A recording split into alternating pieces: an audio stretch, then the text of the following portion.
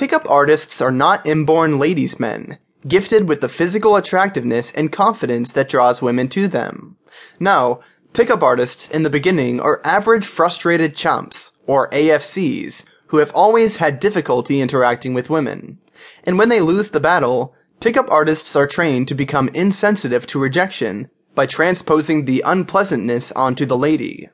Suddenly, your target lady becomes a slut. Or in the case of the mystery method, discussed in Chapter 3, the women are described as non-human creatures, like cats, that can be trained and manipulated. This will not only create a protective psychological disassociating, but also promotes the idea that women are disposable because they represent certain parts of the same mass. Characters such as a gun witch and the PUA premise of insulting a woman in an attempt to sexually entice her have attracted controversy in the seduction community. Becoming a master PUA depends on the man accepting and appreciating himself as an individual, rather than being a self-loathing, average frustrated chump. Expert PUAs describe pickup artistry as a socially accepted form of male self-help because it solves problems in a sexual pursuit as well as hyper-masculinity.